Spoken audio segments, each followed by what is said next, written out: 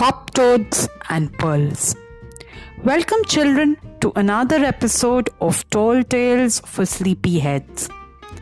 Today, we're going back to the old and loved fairy tales. And this is a very, very, very old fairy tale from France. Once upon a time, somewhere in France, lived a woman with her two daughters. And now this woman was very, very mean to her younger daughter. "Go and fetch the water," yelled the woman at her younger daughter.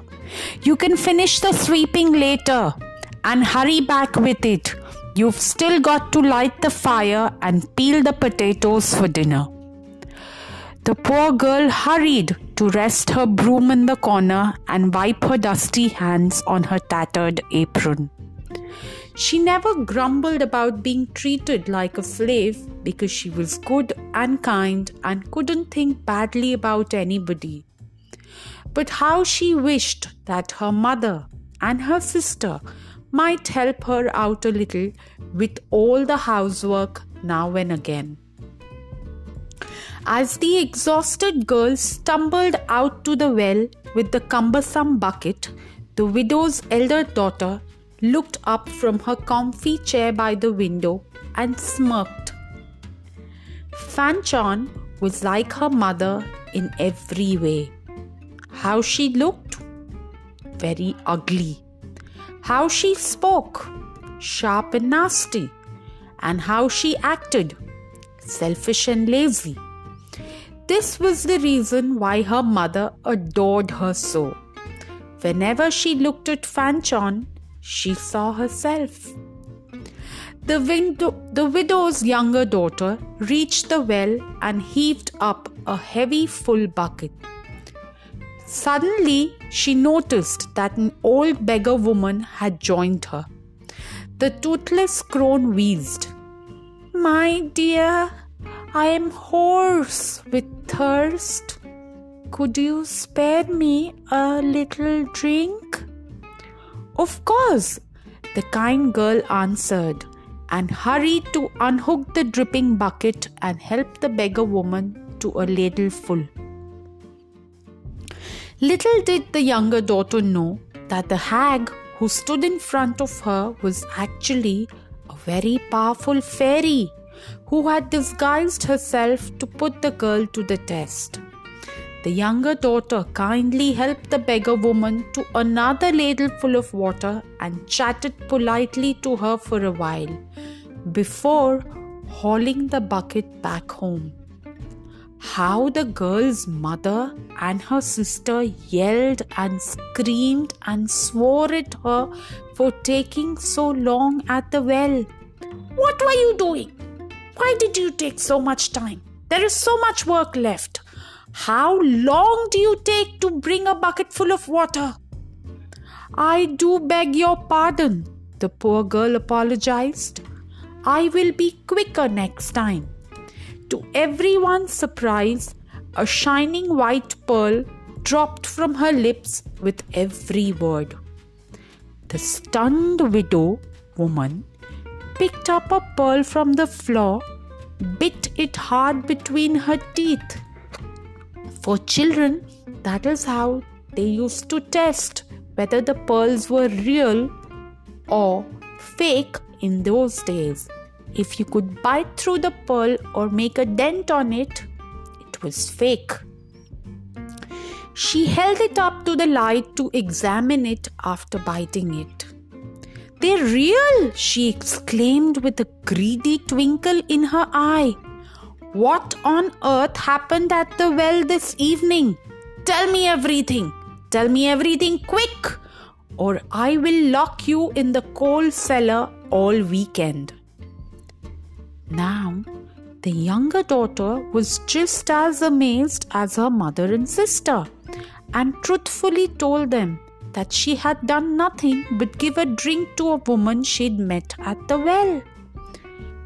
Pearls continued to drop from her lips as she spoke, and as fast as they fell, the widow scooped them up greedily into her pockets. "Did you hear that, Fanchon?" she screeched delightedly. "Get yourself down to that well immediately." "Get lost," the rude girl snorted. "I am not fetching and carrying like a slave for anything. I don't want any pearls." "I said go!" the widow roared, cuffing the horrified Fanchon round the head for the first time in her entire life. "Find that woman and give her a drink, whether she wants one or not. We are going to be rich, rich, rich. I will have 2 daughters and I will keep them talking all day, and I will be swimming in pearls." Fanchon, who had never done a day's work in her entire life, sulked and pouted, grumbled and cursed with every step that she lugged the splintery bucket. And it was only fear of her mother's temper that made her do it at all. She flung the bucket angrily into the well and moaned and groaned to herself with every wind as she pulled it back up. No sooner had she finished than she noticed she had been joined by an elegant young woman dressed in fine robes. It was the fairy again, but this time she had disguised herself as a princess. "Good evening," the princess said politely. "Would you be so good as to allow me a drink?" "Oh, it is you, is it?" Fanchon sneered. "You are the reason why I've got splinters in my hands and my mummy cuffed me. I have splashes all over my dress and my arms are killing me. Listen, you'd better make it worth my while, okay? And give me diamonds instead of pearls. That's all I can say." With that, Fanchon angrily flung the wooden ladle at the princess and dumped the bucket at her feet.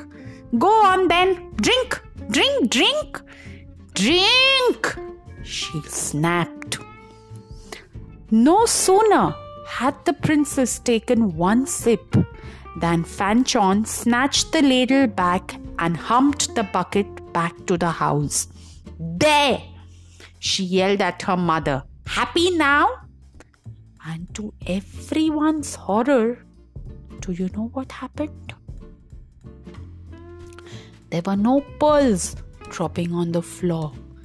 Instead, 3 great hop toads leapt from her lips and sprang across the floor, croaking, "Croak, croak, croak, croak." Fanchon clapped her hands over her mouth in alarm. "Whatever's happened?" cried the widow. "Where are the pearls?" "I don't know," wailed Fanchon, and 3 more hop toads bounced, bulging-eyed, from her mouth. She began to scream and stamp her feet. And every time she screamed, one more frog joined the others. "This is all your fault, you ungrateful wretch," the widow yelled at her younger daughter. Just imagine. She shoved the startled girl outside and slammed the door in her face. The poor younger daughter wandered off into the forest, sobbing. The girl would almost certainly have got lost in the woods forever if the prince hadn't spotted her on his way back from a hunting trip. The prince was fascinated by the pearls that fell from her mouth, but he was even more charmed by the forgiving, kind way in which she spoke of her obviously horrible family. He took the lovely girl back to his palace at once, and after she had got to know and love him, he married her. As for the nasty elder daughter, Well, even her own mother tired of her mourning in the end. Besides, who wants to live with a house full of hop-toads? The widow threw the girl out, and they both lived the rest of their lives with only their miserable selves for company. So, children, that was the story of hop-toads and pearls. Hope you enjoyed it. Good night and sweet dreams.